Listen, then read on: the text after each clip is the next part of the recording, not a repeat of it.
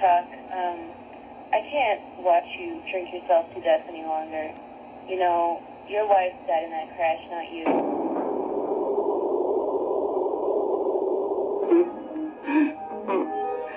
I just miss her so much.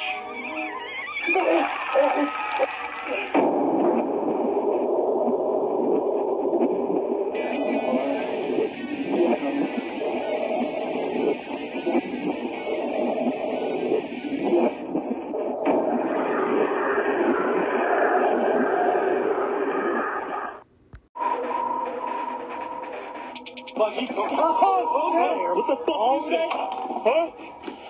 Huh? You got an answer for that shit? What's the answer? Go ahead, speak. Go ahead, speak. That bitch. Oh my God. What?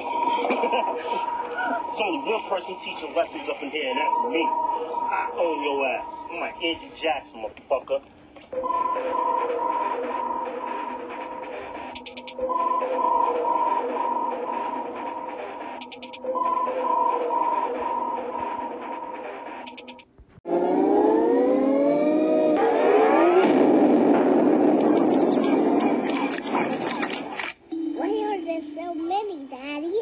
That's where we scattered Grandpa's ashes. I've never seen so many at once before. Don't you think they're pretty? I think they're beautiful.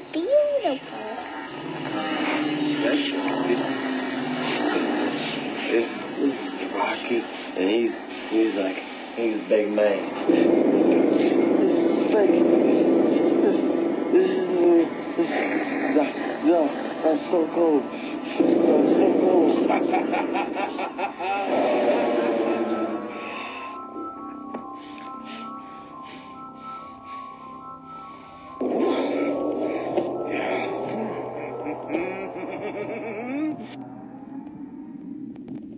It's all right, honey. Come on in. Don't tell Mama, though, okay?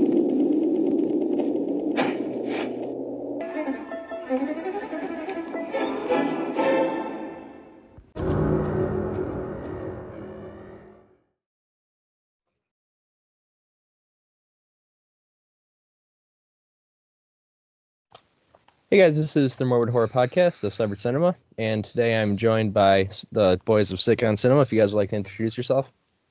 Hello, I am John. I am one half of the Sick on Cinema podcast. I am your other half, Matt.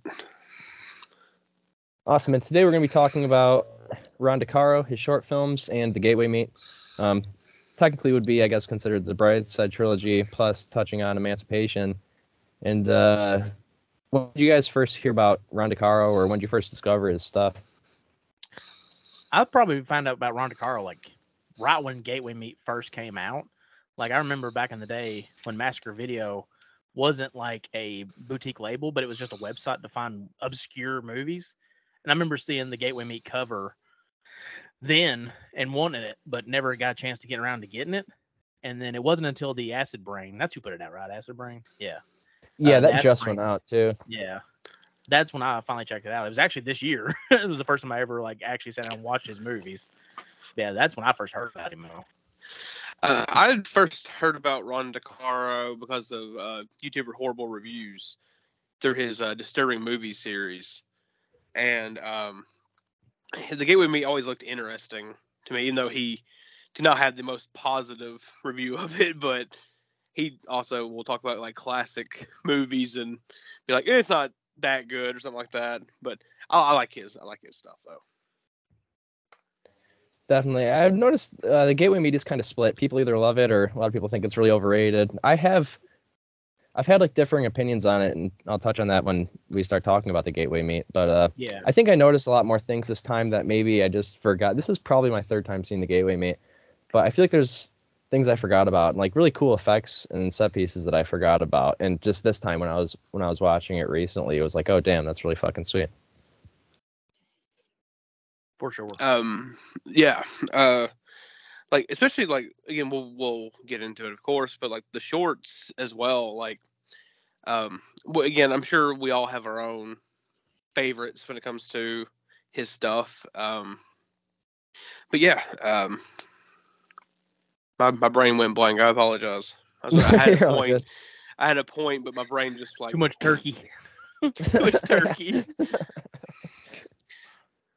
All right, so yeah, if you guys want, we can jump right into his first short film, which is Eating Razors from 2005, which basically tells the story of a depressed alcoholic suffering with hallucinations, and he's fired from his job. His wife leaves him, and just keeps kind of drowning in his sorrow with alcohol, and he ends up having a friend over, and things just kind of go downhill from there. And what do you guys think of Eating Razors? I like really admire like super like no budget filmmaking. And I think the first time I watched this movie, I don't know, like I guess I just didn't have a whole lot of basis for like what the movies would be. So I think I was expecting something of a higher budget and maybe something like an August Underground or something like that. So when I was watching them, I was like, this is way cheaper than I was ever imagining it was going to be. But the concept is really cool, and like I really appreciate Ron Decaro's like trippy imagery. Like it feels very Jim Van Bebberish to me at times when I'm watching his stuff.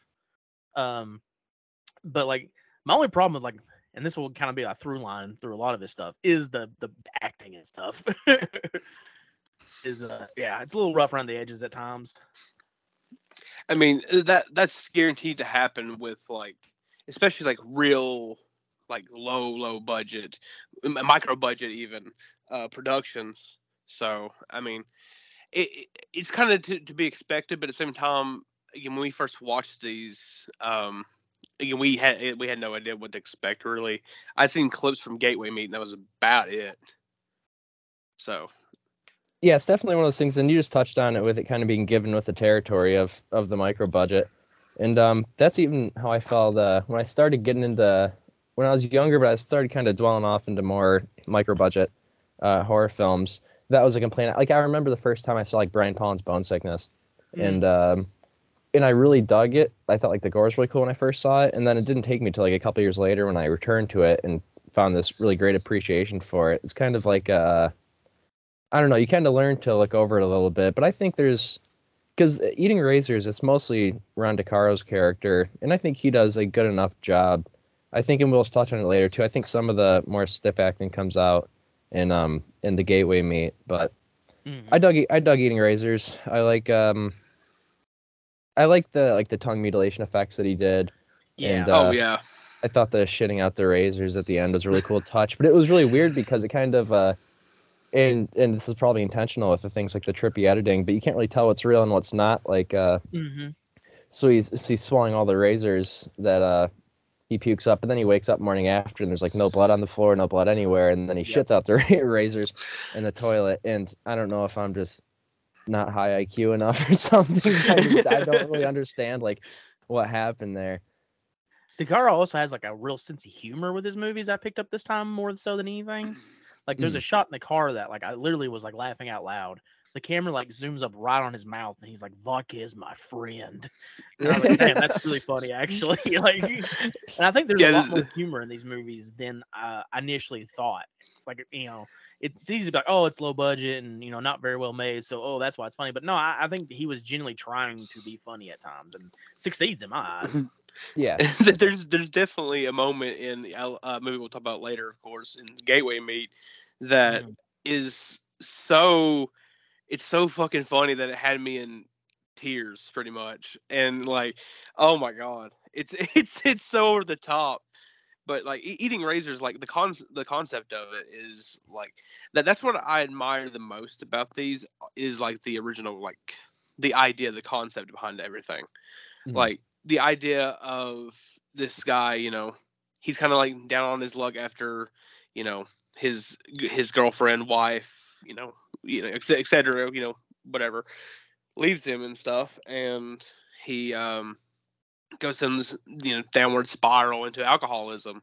Yeah, and like, and I think the movie kind of plays into fate a little bit too, because he meets the guy outside of the liquor store who sells him the Eating Razors CD or gives him the Eating Razors. Yeah, so like in that moment, like who knows, like because the movie's so trippy and plays with time so much, like maybe that was already like he'd already done it.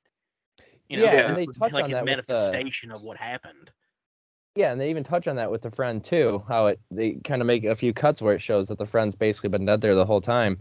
But yeah, that was another thing that I completely forgot to touch on is when he starts committing the act of the self-mutilation by the cutting of the tongue and the eating razors, he does that right directly after he pops in that Eating Razors CD. That metal band. obviously some sort of correlation with that. But yeah, you're right. Time is kind of there's not really a solid concept of time in Eating Razors, and maybe I'll probably have to. It's due for another rewatch and maybe a more focused eye on it. But yeah, that's a good point. I didn't even think of that. Another thing, like maybe this is just me. I don't know, but like his editing style reminds me of course very much of the era his stuff came from, like your 2000s horror, of course. But this one in particular, I get, like, especially again with the editing, as I said, vibes of almost like Homesick, where it feels like very erratic on purpose, and experiments with a lot of stuff that you don't see a lot of people do, especially not anymore. Like all the effects he's like trying to work with, like especially like the digital effects, he tries to implement in Eating Razors, especially. You just don't see that style anymore. Like you don't see anyone try to go after the super erratic and like almost like manic style that he's able to capture in pretty much the whole trilogy. But yeah, to me, it felt like had a very like Jim Van Bever, I think is the best way to describe, like the Manson family. Very Manson family, yeah. Yeah, like especially like the scenes in the Manson family that take place in modern time, with like the punk kids like doing the drugs and like being all twitchy and crazy and shit. Like, that's I really picked up a lot on that. I was like because then I was trying to think, I was like, was the Manson family out then? Because I can't keep that timeline straight in my head. Like when that movie actually come out, when it was made. Oh god, I have no idea. I think it was like 2003. It finally actually came out. I think so. I think it was 03. And then also one thing I forgot that I wanted to touch on with Eating Razors is he's visited by that ghost of Laura, who you're basically led to assume is the wife that left him, even though she called him in the beginning. And then you wonder if the whole thing is just his him being subjected to like the torment of the spirit of Laura, who he probably murdered in a fit of rage, which they even kind of touch on in the Gateway Meat, because as people see who will watch the shorts in the Gateway Meat, is they're all existing in the same universe, which I thought was really fucking cool. Oh yeah. It kind of, which we'll talk about this a little bit more when we get to the Gateway Meat, but it kind of led me to like almost like a conspiracy theory. Whereas like, what if the Gateway Meat doesn't exist? Yeah. It's all like his like dying delusions, like like he died in. And that very well could be. Damn it! I was going to say something else. But my brain is not working today. I apologize. My God. You're all good. Turkey. I didn't even have that much turkey. Well, that was like there's this clip going around, and it was Alex Jones of InfoWars, and he's talking about something, he spaces out, and he's like, "Excuse me, I had a big bowl of chili for lunch." Yeah. Oh my God. Maybe that's with in the to go back to Eating Razors. The scene with the wife in the mirror too is also like, I was like, that was really fucking well done. Yeah. Like it's actually like generally kind of spooky and kind of creepy, and like the effects work, like his effects work is really good. Yes. Like, yeah, very the makeup effects are really nice. Not just a lot of the props, but and I think there's two effects artists. I think he was like Aaron and Jack Labonte. I know they're credited in the Gateway Meat, but I forgot to check to see if they're credited with special effects in the short films. So I'm going to ask you this, because our copy of the Brightside trilogy, Eating Razors, the audio for some reason is completely fucked. Same here. Yeah. Okay. I didn't know if that was just on our end or what, but yeah. Like at points, it is kind of hard to hear everything that the characters are saying. That's definitely not on the movie itself. That's more on the release, not to talk shit or anything like that. But yeah, I don't. It was kind of hard to like focus at times. I'm just like, oh my God, I can't hear anything. And that's even, we were talking about some things being a given with like the acting with micro-budget movies, and that's just another thing is you'll constantly be turning it up and down and up and down. The audio problems tend to be a big thing just because the lack of resources, at the disposal. Oh yeah. But that is, do you guys got anything else on Eating Razors here? Or if you want, we can jump on to the next one. I think we covered about everything with Eating Razors. Maybe I know it's fucked up. Yeah. Made me cringe. So, I don't know if my sense of humor is broken, but when he does shit the razors out, I laughed way too Yeah. hard at it because I don't know. I think my brain's just broken, but you know, it is I what thought it is. I I thought it guess. was funny too. We I did might too, yeah. suffer from the same thing. All right, the next short that he released, I believe it was, a year later in 2006, is The White Lie, which basically tells the story. The White Lie actually the story is a lot more simpler than The Gateway Meat and Eating Razors, as well as Emancipation, but it basically tells the story of a drug addict who owes a guy money. And I was wondering what your guys' initial thoughts on The White Lie was. This one is like probably his nastiest thing in my opinion.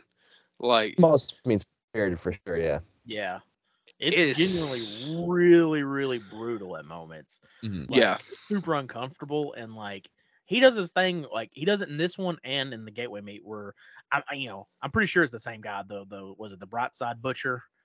Yeah, his name in the Gateway Meat, he's credited as Ron. He has the Yeah. name Ron, but yeah, Brightside Butcher. But like he'll take a hammer and like beat him in the spine with it, Mm. and it's really like because he's not aiming to kill, it's just to maim. So you kind of like you can't go anywhere, and you're forced to like be subjected to his like sickness. yeah. And of course, like there's a moment in this one that I feel like hits a bit of like gold when it comes to the extremity aspect is the baby monitor going off. Yeah. Right when he's attacking the wife, just in the back. Yep. Yeah. It's a And- really haunting visual. And for a guy who's like pretty willing to like go there and show you everything, to hold back and to be subdued in that moment, to not show you what's happening, I just think it was way better than if you had like a prop baby and smashed it with a hammer. Oh yeah, Yeah. 100%. They even played with they have the audio playing over the baby monitor. He walks upstairs and they play the audio over, and you hear at first the baby's crying, and then he's constantly there's like sound of blunt force constantly coming down, and you hear the baby yelling out almost like what would be in sync or the correct timed response for being hit, very hard. And I'm wondering what they did to pull that off, if they just had an adult kind of make those baby-like sounds. I just think it'd be so, if you're dealing with an actual baby, how hard it would be, and how many times you'd have to shoot that to make, maybe there's some editing magic involved there, but I thought that was really impressive too. I was wondering what they did with that. Yeah, I actually think like for the most part, like he will sometimes use kind of stock sound effects that you hear in a lot of low budget films that I'm not the biggest fan of, but I think a lot of times like he layers sounds very well actually. Yeah. Or he builds like this like tension in this atmosphere by just using like multiple songs and sound effects and kind of like layering everything on top of each other. I actually really like that a lot. Yeah, he has a very unique style that is exclusively to him and no one else. Like you don't really see the techniques and stuff that he does, like, even in the way he like just shoots like normal scenes. Like there's a scene of him drinking a glass of vodka. I don't remember which movie it is, but it's shot from the bottom of the glass. And it looks so. It's just very unique shots he throws in here that I think is very interesting. I think it'd be even good for like someone who like wants to make their own films. I think watching Ron Decaro's shorts and The Gateway Meat are good kind of you can maybe pick up some good lessons of how to get some good shots down. But yeah, he's really creative with his camera work, especially for someone of that degree at the time with that micro budget, and that was really impressive. But also going back to that baby scene, then they just salt the wound and beat the addict dad to death. They start beating him with the baby in the bag, and then takes the hammer to him. Like I remembered. Oh, sorry. Go ahead. No, go ahead, Matt. Like I remembered the short, but I did not remember that part. And there is this part where you have like a little bit of nervous laughter, where you're like, "Oh my god, he's beating him with his own dead baby." What the fuck? The prop hammer like, too looks oh great. yeah. Yeah. Oh yeah, Like it looks 100%. fantastic. There's actually like a moment where you can kind of see like a little sheen on it, like it's like metallic, and I was like, damn, that was good work on that prop, because like there's times you Yeah, can't distinguish it from the real one. Especially when he hits yeah, him in the 100%. head. Yeah, the headshot's really good. Yeah, it looks very, very real. And like, it's Yeah. 11 minutes. It doesn't overstay its welcome. It's really Mhm. brutal. It's really mean spirited. Like it's amazing that it doesn't get talked about more actually. But I guess it got overshadowed by the gateway meat and eating razors. Yeah. Maybe because of the length. But like as far as like Decaro stuff, it's definitely like his most mean spirited and like nastiest movie. Mhm. Oh yeah. I've always said my favorite, we'll get to, well, it kind of spoils it, but my favorite Decaro's work is The White Lie. Yeah, I think The White Lie is awesome, and it doesn't overstay its welcome. I can't remember the exact runtime it has, but it probably hangs around like 12 to 15 minutes. Yeah. But it just works perfectly. Doesn't need any more, any less. But yeah, I mean, basically, we were digging really deep in the explanation of like eating razors, but I mean, this is basically just, in my eyes, a cautionary tale of drug use and the lifestyle that comes with it, and how it can put you and your loved ones in jeopardy, because there are crazy motherfuckers out there within that world that will do some crazy shit like that. Oh yeah. And like, I don't know, the guy who plays Ron, or the Brightside Butcher, in The Gateway Meat is the same one in this one, and I think he does a way better job in this movie. Yeah, a little more I think that's because intimidating. he doesn't have as much to do. He just needs to be big and intimidating, and he does that little really, dialogue. really well. Yeah. He just plays a mean bastard in this. Yeah. Where And he I is feel- cast really good too. He's just this giant force. I'm not sure how big or how tall the dude is in real life, but that was cast perfectly. Oh, Even though it's probably just like a friend he had at the time was one of the people he knew that could do it. But yeah, that's The White Lie. Is there anything else you guys want to say about The White Lie? I think that'll probably be spoiling the end part there, so I probably should shut my mouth there. I don't want to spoil like favorites and stuff, but I guess I already did that. But yeah, bunch of spoilers. Spoiling things. Yeah. And the third short film is, and I mentioned this earlier, I didn't realize came out after The Gateway Meat. In my head, for some reason, I always thought he had these 3 short films before he made The Gateway Meat. But the third film is Emancipation from 2011. And this one, kind of similar to The White Lie, is basically not too complex of a story that shows basically 2 scumbag teenager alcoholic kind of guys, and they're torturing this rat to hang on this guy's sister's bedroom door. And they and I know, John, I know that you didn't get to this one, but I know you did, Matt. And that rat torture, that was legit. Yeah. I don't like, again, it's probably a little bit of movie magic, but like there's definitely a point where you see that the rat is alive. Yeah. And then in the next scene, its head's being nailed to this board, and it is very startling. I mean, I'm not saying like they legit just killed this, just fucking rat, but it looks like it. Yeah, that's what I was thinking. I was like, maybe, I don't know. I'm torn on it. I could be wrong, and people can pull off some really impressive effects and editing. But maybe there was a live rat that died at some point, but they used. But yeah, when I saw the nail through the head, that's that was all legit. But yeah. But yeah, continuing on, basically the sister of this guy's pimp comes by and he sees the rat, disgusted by it, and basically breaks out into a slight physical altercation with one of the teenagers and his sister's pimp. And after the guy leaves, he decides that he wants to put the rat back on the door. Once he does that, he wants to put it on the back of the door, and he sees his sister dead and OD'd, and basically assumes that this pimp is to be held responsible for. And ends obviously with the pimp coming back and seeing the rat. And what breaks out into a really cool gore effect is when he takes the back of the axe to that pimp's head.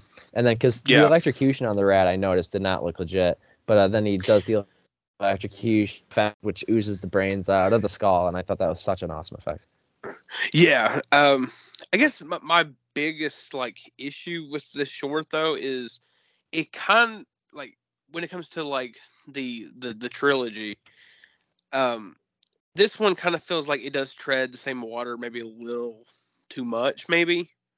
Where it is like, you know, I don't know how to describe it. It does feel like I'm trying to figure out the right way of describing this, but I don't know. I feel like there's more that could have potentially been done with the short. Like I feel like the plot of it does feel kind of empty at times. Mm-hmm.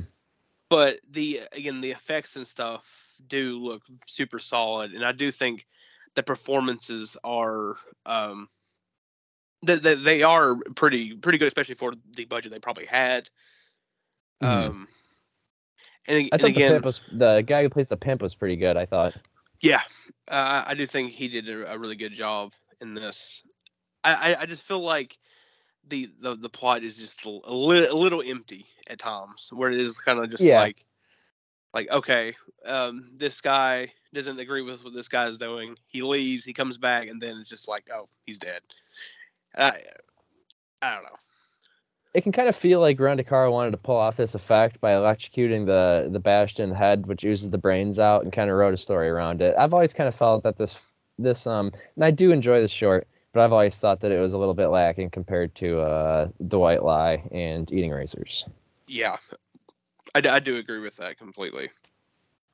It kind of ends abruptly too, with him just kind of torching the house. But we were also touching on makeup effects. I thought the injection of the dope into the dude's arm was really a nice effect. It looks really, really solid. Yeah, it looks legit. Doesn't look like it cuts to like just like a silicone arm and sticks the needle in. Yeah. It looks he did that really, really good. And I'm sure the dude didn't actually wasn't shooting himself up or anything like that, but it looked that good. So. And it was also very interesting to see people that he had not worked with before. Yeah, kind of seeing some fresh faces. And this also was 3 years after the Gateway meet, so he probably maybe had new circle around him at the time and was able to put some fresh faces in. Yeah. Again, the effects in it are really good. The rat stuff is like questionable. Yeah. as we talked about a little bit, it is like, again, like me and John talked a bit about this on Sick on Cinema, but it is like, should we be doing stuff like that in a modern time frame? Even if the animal is dead, alive, whatever, it does. I don't know. It just feels like there is a very odd, weird line that maybe we should not be crossing anymore. But at the same time, it is hypocritical for me or any of us in this community to say that if we like love Cannibal Holocaust or Ferox and all that stuff. But again, the rat could have been completely fake too. I don't know. Yeah, that's very true. Yeah, I'm not trying to make any accusations that oh no they killed it, even though it kind of sounded like that was my insinuation, but it did look pretty legit. I've tried not to hold people too hard on, and you just mentioned how people are hypocritical with the Cannibal Holocaust, but I don't know, it's one of those things where I've kind of questioned I eat a lot of meat. I'm a big meat eater, and I've there's been times in my life where I've questioned my morality, or I've gotten upset over films that like Marion Dore films, for example, where you'll see real animals being killed, and I don't know, sometimes it's a little bit of a statement. It's made to make you feel uncomfortable, but yeah, I think nowadays we're probably going to see less of it, because it's just one of those things that's a little less socially acceptable now. Even like back in the day, kids used to shoot squirrels with BB guns. Now it's just like a norm, but today that would be something that's more frowned upon. Oh yeah, definitely. It is a very like it is a complicated thing, especially like when you look at like older movies. John can tell what the name of the movie is, but I don't remember the name of it. But there's a movie with like Donald Pleasance where they kill a bunch of kangaroos. Oh, Wake in and it. Trot. Yeah, and it's like, yeah, that's probably going to be very upsetting for people to watch nowadays, and like again, probably upsetting even then. Like when you watch Cannibal Holocaust, I guarantee there are people even then that were like, "Oh fuck." Oh yeah, That's, 100%. you know, that's too much, or something in that vein. It's such a complicated thing, right? Because like this could be a whole episode of a podcast in its own right. Oh The yeah. morality of filmmaking in general. Oh yeah, And it's 100%. like it's hard to be like, oh well, there is a difference, but like when I watch something like Blood of Humanity by Marian Dora or something like that, and I see that piglet scene, it does feel like, I know maybe this shouldn't, but it is like it's worse for some reason, because it just feels like he's just designed to show you the suffering of that animal, and I don't know if there's any excuse for any kind of artistic merit in that. I don't know. I guess my stance on that whole thing is like I think we all should just kind of stay away from like really killing things. It's kind of cheap shock in a way. Yeah. But I actually, those two new Dora films, was it Desire of Maria D and Blight of Humanity? I did not get around to those ones actually. I do like some of Dora's stuff. Voyage to Agatis is probably my favorite. Marian Dora, and I do enjoy Cannibal. I think Cannibal's like visually stunning, but yeah, I haven't gotten around to those two new Dora films yet. I watched Blight pretty recently, like a couple of days ago, actually, and yeah, it's fucked. It'll fuck with you. Yeah. I don't know. I just or what were you saying? Oh, I was just gonna say, I can't lie. When I finished it, I was pretty fucking mad about what he did. It's really fucked. Yeah, I think, and I've even talked to Chris, who runs Severed Cinema, and because when he saw Blight, he kept mentioning the piglet scene too, and I think that kind of, because originally because there was like a big thing with that first release of those two films, it was on like a double feature, one Blu-ray or something like that, and then we ended up seeing. I can't remember. Was it Black Lava? Maybe it was Black Lava, but they did the release of them too. And then after I heard kind of the stuff about Blight and stuff, it just seemed like my motivation to grab them went down just a little bit. But I'm sure there will be one day where I'll eventually get around to watching them. Yeah, I will say, like, when you get to like Blight, because I've heard actually pretty positive things about Maria D, but yeah, Blight, be prepared to have your day ruined. Yeah, it's one of those. Yeah, I'll go in with that movies. mentality. Melancholy it's very long to get through, but that's how I felt about some of the stuff in Melancholy. And even the big thing about Angel's Melancholy, and even though we're going off into a totally different conversation of Dora now, people always cite the cat scene as and the cat scene is messed up, but even that slaughter of that bull, and I think it's a bull in Melancholy, where it's just being stabbed in the snout and shit. To me, that was even a little harder than the cat scene, and I love cats. It's also true in that movie, which we'll get back to that, Decaro stuff here in a second. But in Angel's Melancholy, like there's a scene where they just like step on a gecko for no reason. Yeah. And that bothered me more than anything, because I'm just like, that was so pointless that there was no reason for that. It added nothing to that movie. No. I don't know. I mean, cutting the eyes off that like snail. Yeah, there's some unnecessary stuff in there, but there is some gross shit like there's the colostomy bag stuff and the shit not smeared on the pussy scene, and that movie's yeah. All right, but that was Emancipation, and we kind of maybe spoiled this a little bit earlier, but what was your guys' favorite short film of Ron Decaro? White Lies. White Lie. Yeah. Yep, same here. White Lie. I think, like we were talking about earlier, I like how just simple but mean-spirited it is. And even it's so cool when you can watch something that somebody made on such a low budget give you feelings like the baby monitor scene of being like genuinely unnerved from what you're watching. And I think that just shows, I don't know, it's just crazy the power of what that can do and where your creativity can go. And I don't know. But yeah, White Lie. And both actually went up in my like estimate as I was watching them from the first time I watched them. Like, I don't know. The first time I watched them, I didn't really get. Well, I actually liked White Lie a lot the first time I watched it, but Eating Razors I wasn't really into. But this time I actually did dig it a lot more than I did the first time around. So, yeah, same here. I want to touch on that too, because Eating Razors was pretty forgettable. I forgot like 80% of it. Yeah. This time around picked up on so many new things. I don't know if I just wasn't paying attention when I originally watched it, because that one I've only seen once before, and that was when that Acid Brain release came out. But yeah, even though White Lie's my favorite, I really got a lot more appreciation for Eating Razors. Yep. And I still dig Emancipation for the most part, and I think the effect with smashing in the pimp's head was electrocuting. It was cool. Yeah, it's a pretty nasty effect. Like I feel like it's definitely worth watching just for for that alone, because it is very well done. I think one of the It things doesn't about have a super razors, long run time either. Yeah. No. One of the things about Eating Razors, the why it went up into me was like there's times you can like, and this is like super low budget and like amateurish, but it's like you can tell that Decaro is filming himself at points, like just setting a camera on a tripod and like running into shot, and that's just so much harder. Like this dude was like, I'm gonna make this movie. I mean, I have nobody to hold the camera for me, but I'm gonna make this movie. Oh yeah, that's just like super admirable. Yeah, you can definitely tell that a lot of heart goes into the stuff that Ron Decaro makes, and he puts a lot of effort in, especially like citing like the editing and Eating Razors and the time and that he puts into it all. It's really admirable.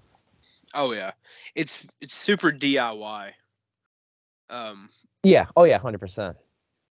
Yeah. Pretty much all these are. It's like peak DIY filmmaking for Underground Horror, in my opinion. I dug these a lot more. I have a kind of a newfound appreciation for them, especially what we're going to talk about next, which is Ron Decaro's first feature-length film, which is The Gateway Meat from 2008, which basically tells the story. Well, it starts off with credits explaining that in 2006 the president was assassinated by a religious extremist, and they just kind of say that America went on as it would, which I'm not really quite sure what that meant, but and it takes place around this kind of George Bush worshiping cult in a coastal town. And what were your guys' thoughts? I know you said you've seen The Gateway Meat before. Is there like a newfound appreciation, or what were your secondary thoughts on Ron Decaro's Gateway Meat? So like, I really love the idea that, like, you know, a lot of movies would be like, all right, this movie takes place in 20 whatever, you know, because like the president was assassinated, all this shit happened. But this was like, no, this is just a weird alternative reality. Yeah. Future. It's the present. It's just different. And I was like, that's a really cool idea that I've not really seen done a whole lot, and led to like what I think is my favorite scene in any of the Ron Decaro films. And I know it was meant to be funny because it had to be. There's a moment where he's talking about like the greatest moment of his life or something like that. And he's like, I'll never forget the day I was blessed. And he holds up a picture of a bald guy being held by George Bush and insinuating to kill him. And I was like, that's fucking amazing. Like that is it's so funny. It's so strange, but I was like, that is so good. Like, yeah, like little things add and stuff like that make it like really, really good, actually. That's the scene I was referencing earlier that nearly killed me, because it comes out of left field. It's like you get a little bit of like the George Bush things here and there with like pictures of him and stuff like that. But God, when he holds that picture, I was like, I'll never forget the day I was blessed. And he just goes, kisses the it. Photo. It's so funny. And that's something I picked up on too, was just like the George Bush stuff. Like I saw it last time, but I just was like, oh, you know, it came out when George Bush was president. It's a fuck George Bush movie. Get it. But like this time I'm watching, I'm like, no, they're insinuating that George Bush is like a Satanist, and like he was the president who's killed, and he's like a martyr to them. And, Yeah. Abortion is like, are they opening like, because the whole thing is they're trying to open portals, right? And it's like, are they trying to open portals to go get Bush? Like, you know, like it creates like, this weird paradox that's like, I don't know, it's very interesting and unique. It's also really subtle, kind of how when they talk about the ability to opening portals, and when you first see the mentally challenged guy and he's painting with Sophie, who's played by Ron Decaro's daughter in it, you think maybe it's like a brother or something, and he has like a mentally challenged son. But they later talk about when they were at that Brightside Butcher dude's place, how he basically has the ability to create these portals, and how he brought him back basically to his dad's house a long time ago. And I don't know, that kind of left me, the whole portal thing left me with some more questions about it. I feel like I didn't fully understand what was going on there, or what ritual necessarily had to be done to have these portals open, because they also touch on things like tuning into a certain radio frequency, and the whole thing just gets pretty bonkers. Yeah, it plays with reality a lot too, as John talked about with this alternate universe, and again, this movie does not feel like it takes place in any timeline that we know of. Yeah. Mm-hmm. It's like certain things are similar, but nothing is normal. And like, I don't know, it's like there's a lot of like creative things that I wish they kind of play with more in this. Yeah. That's kind of one of my biggest problems with the movie, is that like it feels unfocused at times.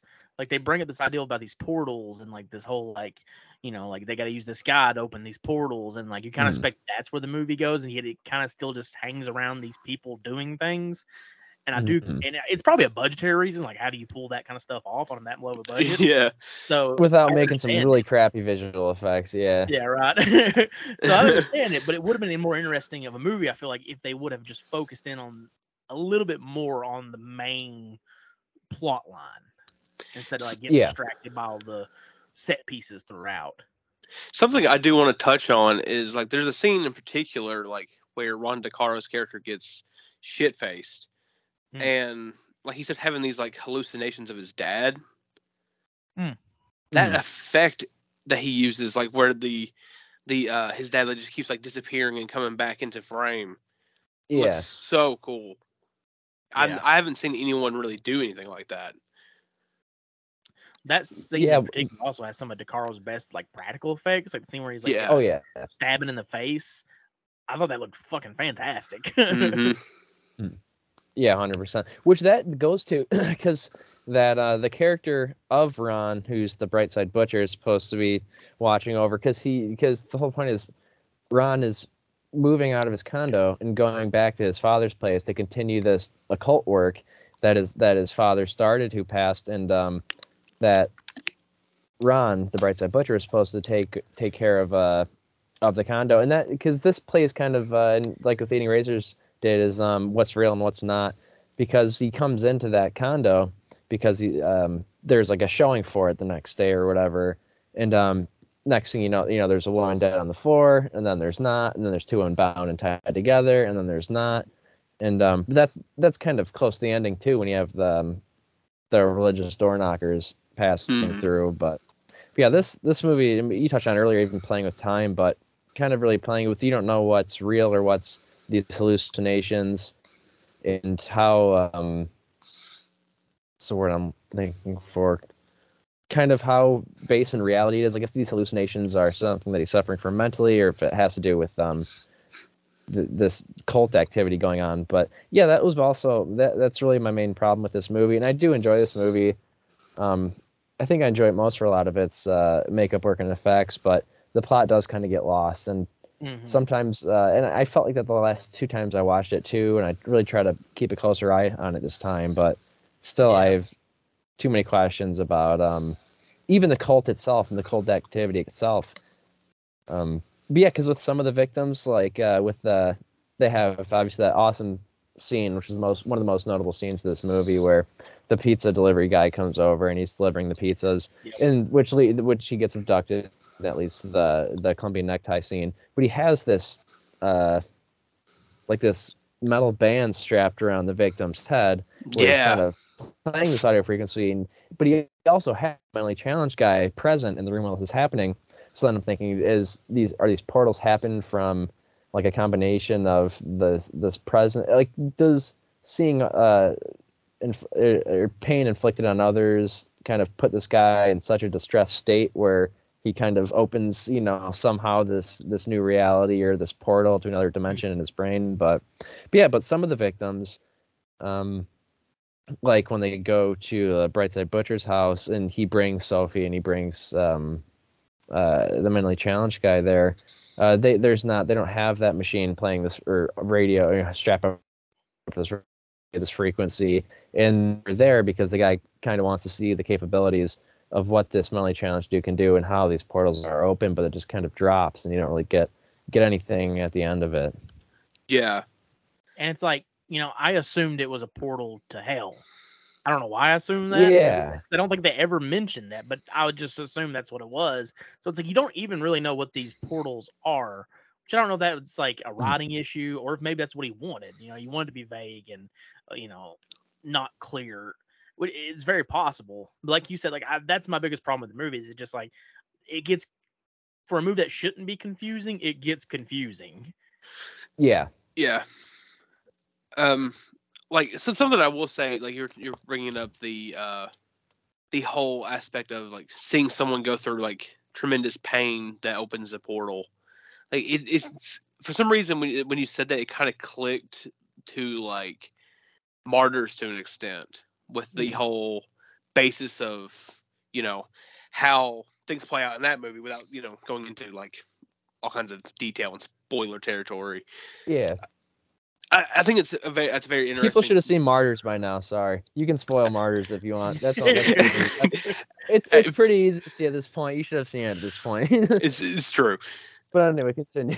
but yeah, like I do like that idea a lot, where it's like, if we could, force all these things into his brain and like just force him to witness all these horrible things, that it'll eventually open this portal to some world or hell, as John insinuated to.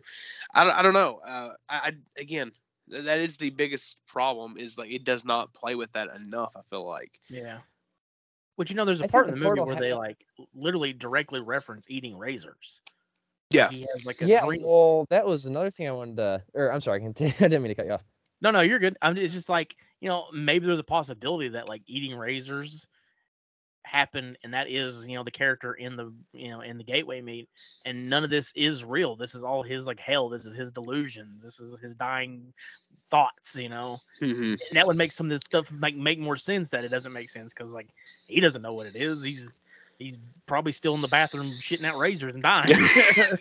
Yeah, exactly. It could be some weird purgatorial state that's going on. But when he goes back into that condo to check on it, it shows there's the reference to eating razors, because it shows the wife being stabbed in the face, which you're supposed to, I guess, assume is Laura from eating razors, and then it shows him literally eating a razor, and that was because we touched on that earlier of how these shorts in the Gateway Meat, with the exception of Emancipation, all exist in the same universe with each other.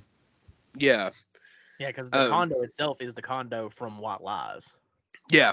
Mm-hmm. Yeah. Which is maybe how they came about it, because they killed the tenants and took it over. Like is it not the same house from Eating Razors too? That I'm not sure about. It kind of looks similar. Maybe it did. It's for some reason it seemed like it was a little different from the house in Eating Razors, but I could be wrong on that. I didn't pay close enough attention on that.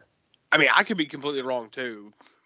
And to be fair, like I watch these like super late at night, and it's very possible that I could be just like mixing things up in my brain a little bit. But yeah, there's something I do want to bring up about this. Like, was there like, I'm pretty sure there was like a little bit of controversy with Ron using his daughter in this. Yeah, there was. Yeah, people were upset about that. That I'm not so sure I get, because it's like, if you watch the movie, actually, you can clearly tell she's never actually around anything bad. Like, well, I've seen like an interview with Ron, but and what they did, because there's the scene where Sophie is finger painting, and Ron's working in the kitchen, and he's like, do you want to finger paint with something else? And then so basically what he did is he shot all of her reaction shots to seeing the bathroom and the bathtub, but then he shot all the shots of the bathroom and the bathtub separately. And he's even explained how he's got criticism for that. And maybe people get upset because in that scene she says, "You fucking bitch," painting, doing the finger paint on the walls. But yeah, he from at least what I've heard, and I haven't heard in that interview in a little while now, but from what he's explaining, it seemed like he did it in a pretty in a good way. It just seems like he got the shots of her that he needed completely separately in a different room, and the dialogue she needed, like her peeking through the door when they're at that Brightside Butcher's place. And also one other thing that I meant to bring up, in that Brightside Butcher place, when he's eating that woman in that standing casket with that spiked baseball bat, I originally thought that it was just like a life-size silicone prop maybe. And but then you see it kind of breathing and realize it's real. And I thought probably one of the most impressive effects in this movie was that coffin girl. I think it was a coffin that she was in, like a standing casket. Yeah. But then she lunges. Yeah, the mentally challenged character kind of starts feeling her up and almost like tits and stuff like that. And then she lunges towards him, and that's when Butcher beats her to death in the head with the mallet. But yeah. In particular, in this film, like with Decaro's like effects work, is like the corpses look fantastic. Like there's the pregnant girl in the bed that I thought looked really good, and then there's when Decaro's character goes into the apartment building after the Brightside Butcher has done his thing, and there's the guy, which no spoilers, but there's a guy with like a electrode on his dick who's like rotting, who looks fantastic. Oh yeah. And there's like the two girls who are like bound together that I thought was an insanely cool visual as well. Yeah. And kept it alive too. Those girls were still alive too, which I thought was a nice little touch. Yeah. Like I hate to backtrack back to what we were talking about with his daughter, but it's like yeah, he makes extreme movies, but why the fuck would they assume that he just put his daughter in that kind of situation? Right. Especially since it's real clear. Like, if you watch it, you can easily tell how they did it. Yeah. That she's being shot in one way, and then everything that's actually extreme's been shot at a completely different time. Oh, yeah. It's like, it's obvious that's how they did it. Yeah. She was never in any danger. It's clear. If anything, the insinuation of it is completely fucked up, though. Oh, yeah. And like, that's why he did it, because it works. Yeah. And like, even like, honestly, I figured what people would be more upset about was the gun. Oh yeah. Yeah. Yeah. It's like he's literally having his daughter cat people in the movie, but that's the scene. The bathtub was the problem. I don't know. That's kind of weird, but I don't know. Even if he did shoot these scenes where he has his daughter, who maybe watches him make props, at home and is so used to it. I still don't even see why people should throw a hissy fit, even if she was shown like some bloody props or something like that in the first place either. I think I don't know what that was all about, but yeah, we were even talking about how the mean-spiritedness of the White Lie, and Gateway Meat has some pretty mean-spirited parts. I like that that takes place in the basement, that kind of snuff scene with Ron and Marcus. And then there's that rape scene with Marcus on the corpse. And then also after the religious door knocker people are killed in the bathtub. And then Ron Decaro's character, Marcus, and his wife have sex over the dead bodies. Yeah. Over that. But yeah, it's funny how the controversy comes to, your young daughters in this movie. It's also clear that she's having a good time. Yeah. Yeah, exactly. She's having fun. Like she's not having a problem. And I actually thought like some of the aspects of that was kind of interesting because, like, okay, she's a little kid, she's not necessarily a good actress, but the fact that he was able to get her to like recite lines is pretty insane. Because she's young. Trying to get a kid to do anything like that, right? Like she's like what 3, 4, something like that, maybe. I was going to say she's like very young kid / toddler, and they even have her do some lines of dialogue like in the beginning of the film when she goes into the room and wakes them up because she wants to go to the park. Yep. Which is another weird shot in that park is there's like a straight razor. They cut to a straight razor laying in the water there, and then that doesn't nothing really. You don't find out if anything really happened at that park, or I'm not really sure what that shot was about. It could be easily just kind of setting up the seediness of this world too. It's like no place that's necessarily safe because everybody in this movie is kind of scummy. There's really no good people. No.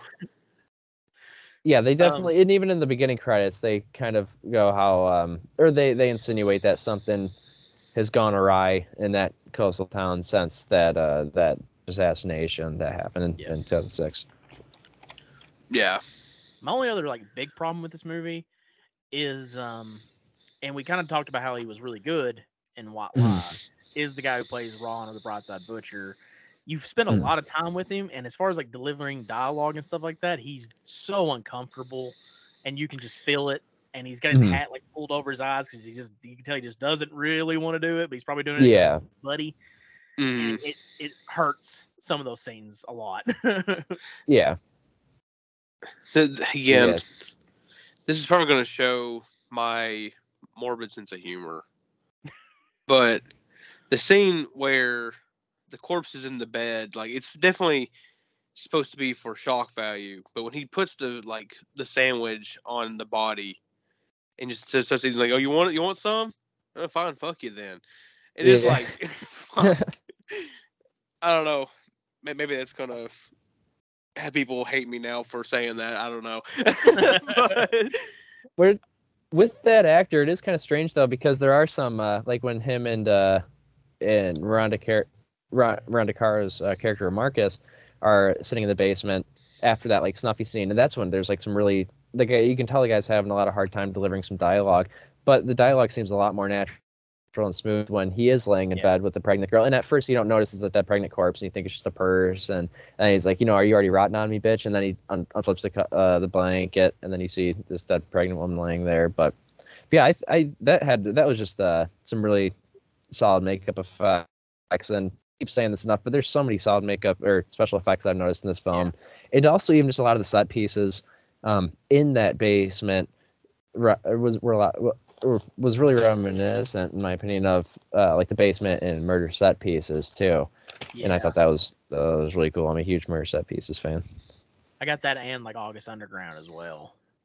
Yeah, there was something in the air around this time where like gringy, dirty, nasty basements were in. Yeah, that was the thing to do in these movies. Well, I think that also stems from basements, like even as like a kid, it's like basements are kind of creepy. So to have like this like whole dark, thing that you don't know that's happening unless you're there, happening in this dark, dingy basement, it just adds this layer of like scuzziness to everything. So I think it just one other thing that I want to touch on too is what is the importance with the painting that Sophie starts in the beginning, where it's the Rocky painting, and they put so much of a focus on that, and then and we're getting really to the very end here on it, and maybe you guys can explain this because I was completely lost when it happened, is after the gun scene where he shoots him in the head, and then blood splatters on the painting, and then the screen and her eyes turn red. Like that completed some sort of ritual or sacrifice, but they really drill that painting in a lot of scenes and really try to put some in your head, but I can't figure out the correlation that the painting has with the rituals themselves. The only thing I could come up with when I was watching it, because I was kind of thinking the same thing, like what is the significance of the Rocky and Apollo Creed painting, is that was a bonding moment between Sophie and the Millie Challenge guy, and maybe there was like a bonding of like caring and love there. So like to like spill blood upon it is like some kind of magic ritual thing. That's the closest I could come up with it. That might be a stretch. I don't know. There was times I was like some of that stuff I was just like I don't know what y'all talking about. I mean, it could also be like where the bonding between the two, and then her killing him is like some form of like sigil or something like that that like completes the cycle to open this portal. Yeah. But then you don't get a portal like we talked about earlier, like what John was mentioning earlier. We don't get a portal. Get the portal. No, you assume it's a portal. And does she not have fangs? Am I wrong about that, or does she just got weird baby teeth? I think it's just weird baby teeth. I thought she had fangs. I honestly can't remember, so I can't say either way. But yeah, I just did not. The ending felt, in my opinion, a little incomplete. I did not understand what really just happened. It is a little incomplete, but like it also kind of like goes there a little bit too, which I kind of like. It's like all this stuff that might be bullshit, because like it's not working. And all of a sudden, well, actually, maybe it is real. Yeah. There's also the whole aspect of the dad. He opened a portal and then he dies. Or we assume he opened a portal and he died. Yeah. He's a crazy old guy. That's true too. But we do get that visual. Yeah, no, that's true. And you're right. They even talk about too when Ron Decaro's character Marcus first brings the mentally challenged guy home, how he ripped a hole in his dad's basement, and then cut next scene. There's not any expansion of that dialogue. Is that supposed to be some insinuation of some portal or not? Yep. Yeah. Can it only be Well, done in this one location? You know, Yeah. it has to be his dad. Like, what is the significance of his dad's house? Because they really play into that a lot. There is a gigantic hole in the basement too. There is, yeah. But even when they're at that Brightside Butcher's house with that scene with the girl with the spike bat scene and everything, the Brightside Butcher character of Ron even asks him, you know, what's going on, and he's like, I don't know, like we've only done this in my dad's basement. Mm-hmm. So it seems like the ritual, like you were saying, the ritual does not really seem to work outside of that location. But the end sequence takes place in the bathroom, which is not in the basement. Yeah. So Yeah, I don't know. I'm just it lost. does, yeah. I didn't even think about that, but yeah, you're right. Yeah. And that is kind of the problem, right? Where the movie forces you to kind of fill in a little too much. Like, I'm okay with the movie, like, making me, like, think and, like, fill in gaps and stuff like that. This movie does that a little too much, where it's like I'm almost having to make my own lore about it to make it make sense.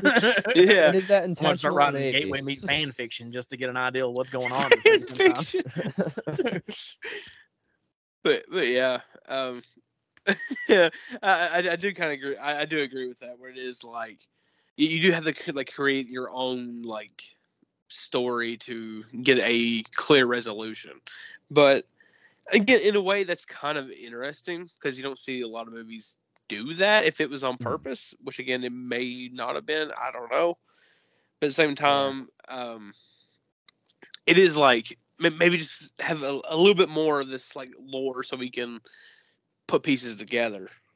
Yeah. And you know, like there's moments too where it's like it wasn't really necessarily needed that they could have used to like explain more. Like for instance, like the Broadside Butcher coming back for the guy at the liquor store. It's like we never really needed that. Although I will say, as a guy who works retail, that is like my nightmare. Is I'm pissed off for a coupon lady and she's gonna come cat me after the close. Not the fucking coupon lady.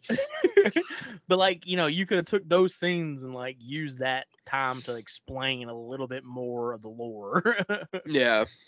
Well, because there's nothing really to be gained from killing that liquor store worker. You know, he steals Ron. He steals the bottle of vodka and then threatens a guy. But and that was another question I have is what is really this guy's role or relationship with Ron Decaro's character of Marcus? But yeah, there's not. I mean, this guy, and maybe it just ties in where he's just this serial killer that lives in town, like you know, like in the White Lie.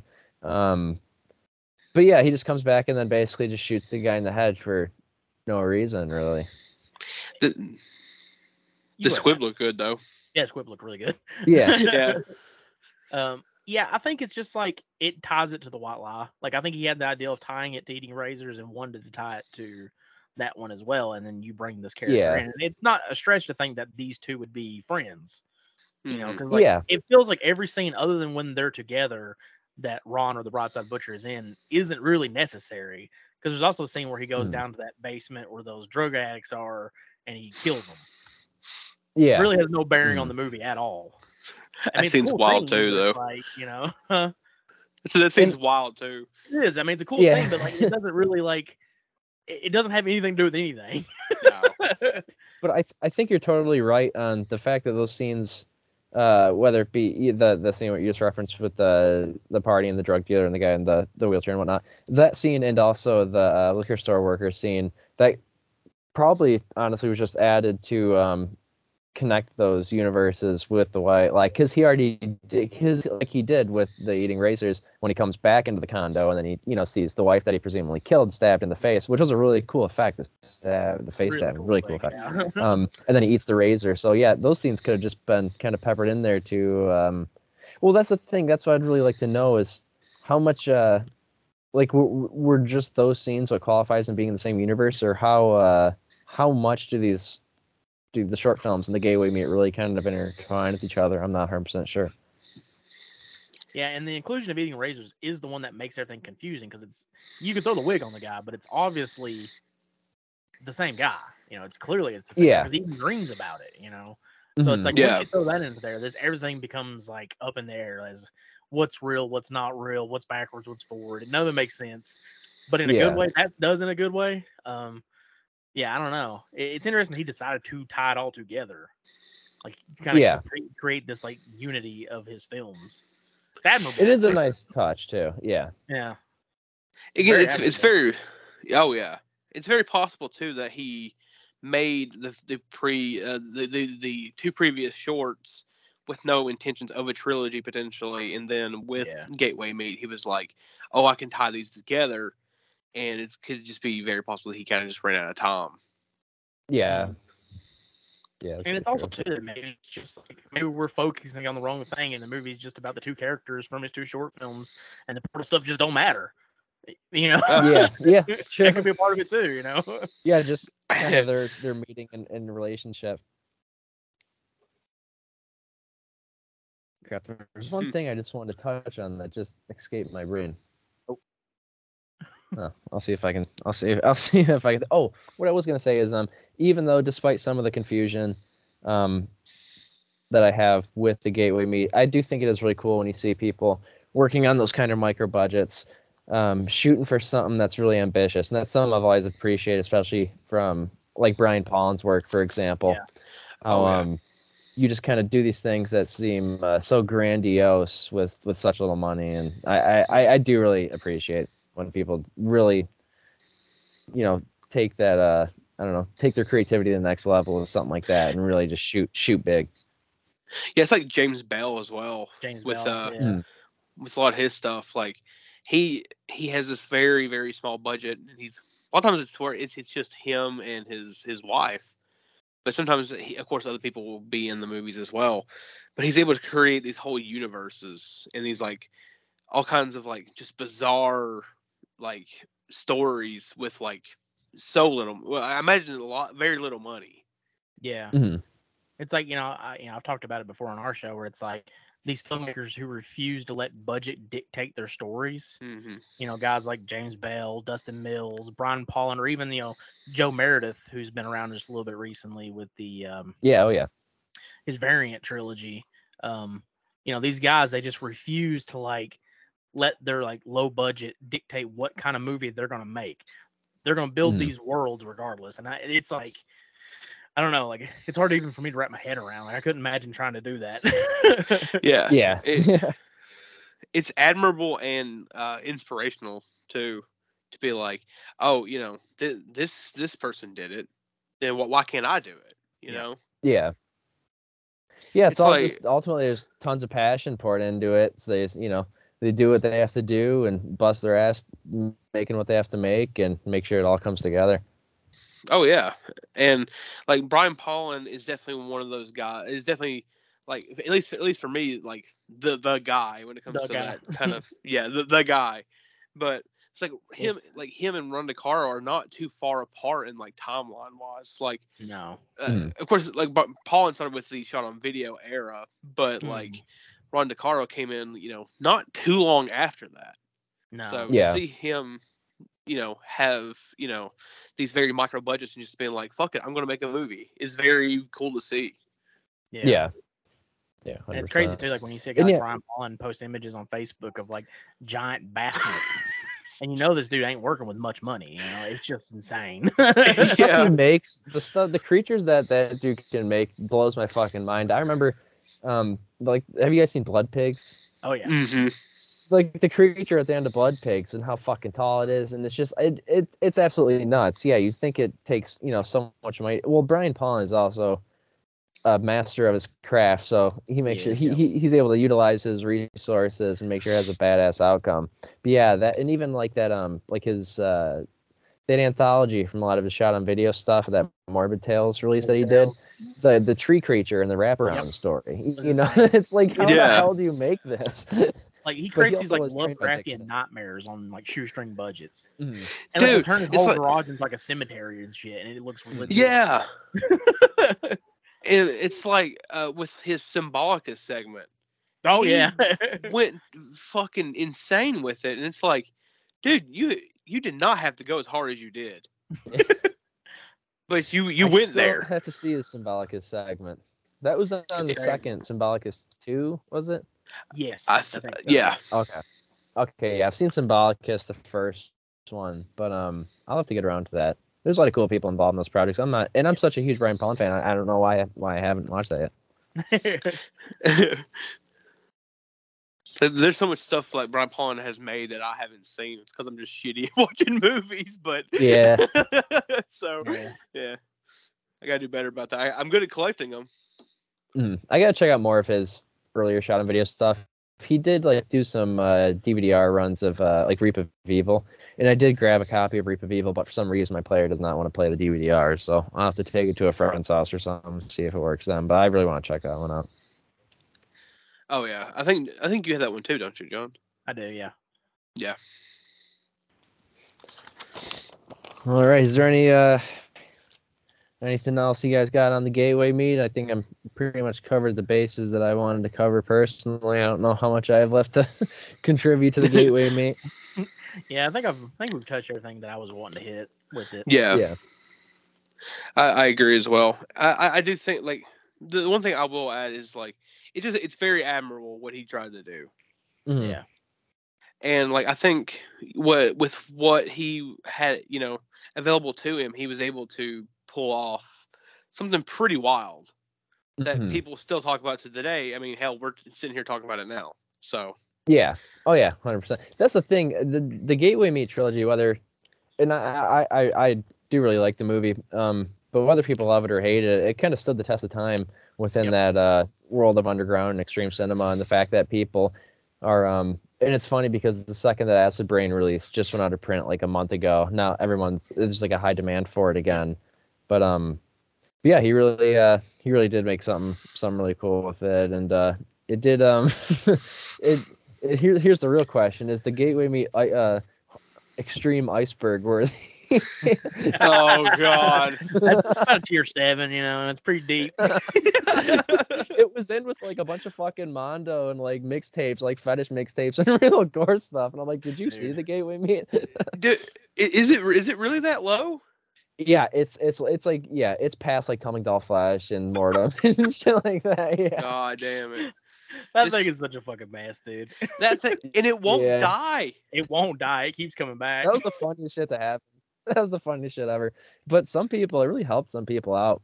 Like I remember I was because like me and James Bell, we would when that thing came out, we should on that making fun of it all the time. He's like, damn it, why couldn't they have put dog dick on the horror movie Iceberg? Because a lot of these filmmakers who made these movies, a lot of like normies from places like TikTok or whatever, unfamiliar with the territory. And that's the funny thing too about a lot of this content is you can have people that aren't into horror at all, but there's kind of this morbid curiosity that everybody has where they want to seek this stuff out. So I think a lot of those directors saw a good increase in sales of their movies that ended up on that Iceberg list because that thing just blew up. But what was crazy about it is seeing YouTubers with like 500,000 subscribers talk about it and break it down, but also simultaneously not knowing anything about the movies at all. And just the irresponsible platforming that went on. Yeah. Yeah. Oh God. Like it's like I know Wendigoon. Like he feels. I know he feels so bad for like being like, God, I spread so much bullshit I didn't mean to. Like we came out and said it multiple times. Like I'm not like a viewer of his shit really. I watched that video and I was like, oh God, that stuff's illegal. What is that? And then then it wasn't too long after that, I was like, oh wait, no, it's not. Yeah, I was like, no, what are you talking about? Because like I brought it up it was like FUBAR, and John was like, "FUBAR's not illegal." Yeah, like just a mixtape, man. Not very good mixtape, but it's a mixtape. Like a bunch of mixtapes like that Snuff R73 mixtape, like all of those, all of a sudden everyone on Reddit and everything is asking for it. But yeah, maybe that might have been one of the YouTubers I was talking about. And yeah, it is irresponsible to kind of. I mean, I don't. Maybe it's probably not the best to talk about. Some of you don't really know too much in the first place, but it is good that he had the backbone and the integrity to, in front of his audience, be like, look, I kind of dropped the ball on that one. Yeah. And I apologize. Because a lot of people don't even do something like that. Oh, TikTok is kind of the new disturbing movie iceberg in a way. Oh Lord! Like movies get picked up on TikTok, and when they do, they blow up. Oh yeah. It's like, I know, like Sam Howell of a Broke House, he's got some luck off TikTok. I think. Mm-hmm. I think he's really? Yeah, I've been seeing people kind of, I mean, that's the new way to market, essentially. You know, I've seen, like, I know, like, Jonathan Dope Peter Productions is starting to kind of break out into the TikTok world. And even if you're not somebody who's into it, I mean, that's a whole market to tap into, you know? Well, I know you had some success with TikTok as well. Yeah, I had this little search for a second where, like, because I don't really get much views on YouTube. And then, like, in, like, 5 days, I got, like, 4,000 views on a video or something like that. And then I was like, what the hell what happened with that? So then I typed in the name of the video, or the name of it, and then I typed in TikTok, and then I saw that a TikTok was posted about it. But yeah, it seems like TikTok is the future for extreme horror cinema. You want some guy in a thumbnail crying, being like, "I shouldn't have watched this." Yeah. Oh my God, you've done it. Yeah, I can't wait to see the day where it's some guy in the thumbnail being like, "I should not have watched Deviant." Yeah. Because I had some people that were legitimately asking me or commenting, like, not trolling or anything, saying like, "Hey, like, is she actually alive?" But then at the same and it's cool to, like, get these reaction out of people, but it also at the same time, it's like, dude, like, just pay close attention. Obviously, it's not real. Okay, Yeah. like, I dropped the It ball. wouldn't be on YouTube if it was real. Right, there'd be hella blood shooting out of her stomach. Okay, and it was a learning experience for everybody. But it is cool to see for some people to watch something like that and have those reactions, because I don't know, that's really awesome. But yeah, some people, it's just like, really, dude, no, it's not fucking real. Come on. Yeah, it is. It's really cool to see that, though. Yeah. I don't have a TikTok, but maybe in some of these days in the future, if everyone's kind of promoting a lot of their stuff on there, I don't want to miss out on stuff, so I might have to bite the bullet and end up doing that. I can't do it. Yeah. I can't do it. Look, I don't really know what it is. I don't really understand really how it works. It's like Instagram kind of. I don't know. No one I just don't understand how man be like, "Hey guys, what are you young kids up to now? What's up, youth?" Yeah, that's the thing too, is it makes you feel so old and out of touch when you see things like see certain videos and stuff blowing up on TikTok, and I'll have to ask, like, some of the younger kids at the skate park, like, "Hey, like, what does this term mean?" I've been hearing a lot of young guys saying, like I had my friend, I had to tell my friend, I was like, "What does cap mean?" You know, I'm Dude, lost. I had the exact same conversation not but a few days ago. I was like, is that right? Did I use it right? Right. I'm so fucking out of touch when it comes to the new, like, in terminology and cool words and whatnot. Dude, I saw a video that made me feel old, because it was like, if you're born in the 1990s, then you're old. And I'm like, what the fuck? They talk to me when you start losing your hair. Then you can talk about being old. I catch myself in the, like, security camera being like, "Fuck." I had a kind of a funny experience. This was probably like a month ago. I was up at the local skate park, and there was a guy there who was also skating, and he was like, "Yeah, like, how long you been skating, blah, blah, blah." And I'm like, like 10, or not 10. I was like, well, like 12, 13 years or whatever. He's like, "How old are you?" And I'm like, "I'm 25. And he goes, "Damn, like, you're still ripping at 25. And I'm like, "Well, hold on, I'm only 25. Like, whoa. You're still ripping at 40. It's like, okay, chill out for a second. Still ripping at 25. Man, that's fucked up. It's like when the kid at the skate park doesn't know who your favorite skater is. Like, I remember being like, "Oh yeah, my favorite skater is Heath Kirchart," and this kid looked at me like, "Who?" And I'm like, "Oh man, he's classic now." Yeah. Oh, I've kind of noticed skateboarding these days, at least around where I am, seems to be a little bit of a dying trend. Like, when I was in high school, there seemed to be like this generation of kids, like 3 years apart in high school. There'd be a whole group of people skating. Me and my friends, they're the guys, like the locals at our park before us and for them. And it seemed like there's just kind of this dying trend of people that don't really skateboard too much anymore. But it could just be where I am. I'm sure maybe in places like California and down south, it's more of a popular thing, but people don't do it anymore. Well, skateboarding also, like, skateboarding and a lot of other things, just comes in waves too. So that's true. Yeah. It's like, eventually, it's like eventually, like, even like this trend of, like, disturbing movies will eventually die off, and we will all be still hanging around, being like, "Remember us?" As hard as we can. Hold on to this wave. Yeah, just like, milk cool, it as much as you can. Yeah, but I think they always will pop back up, or at least some films. Like we were just talking about how The Gateway Meat pretty much stood the test of time, being a movie that came out in 2008, and they're just still being sought after. But I think that a movie, obviously I'm biased because I it's a really important movie to me and I love it. But August Underground came out in 2001. You know what I mean? And there's still kids on TikTok saying, what's this movie? Where can I find this movie? And I see it all over groups and a lot of young people looking for it. And I think there's always going to be maybe these waves of I don't know, popularity within extreme cinema. And yeah.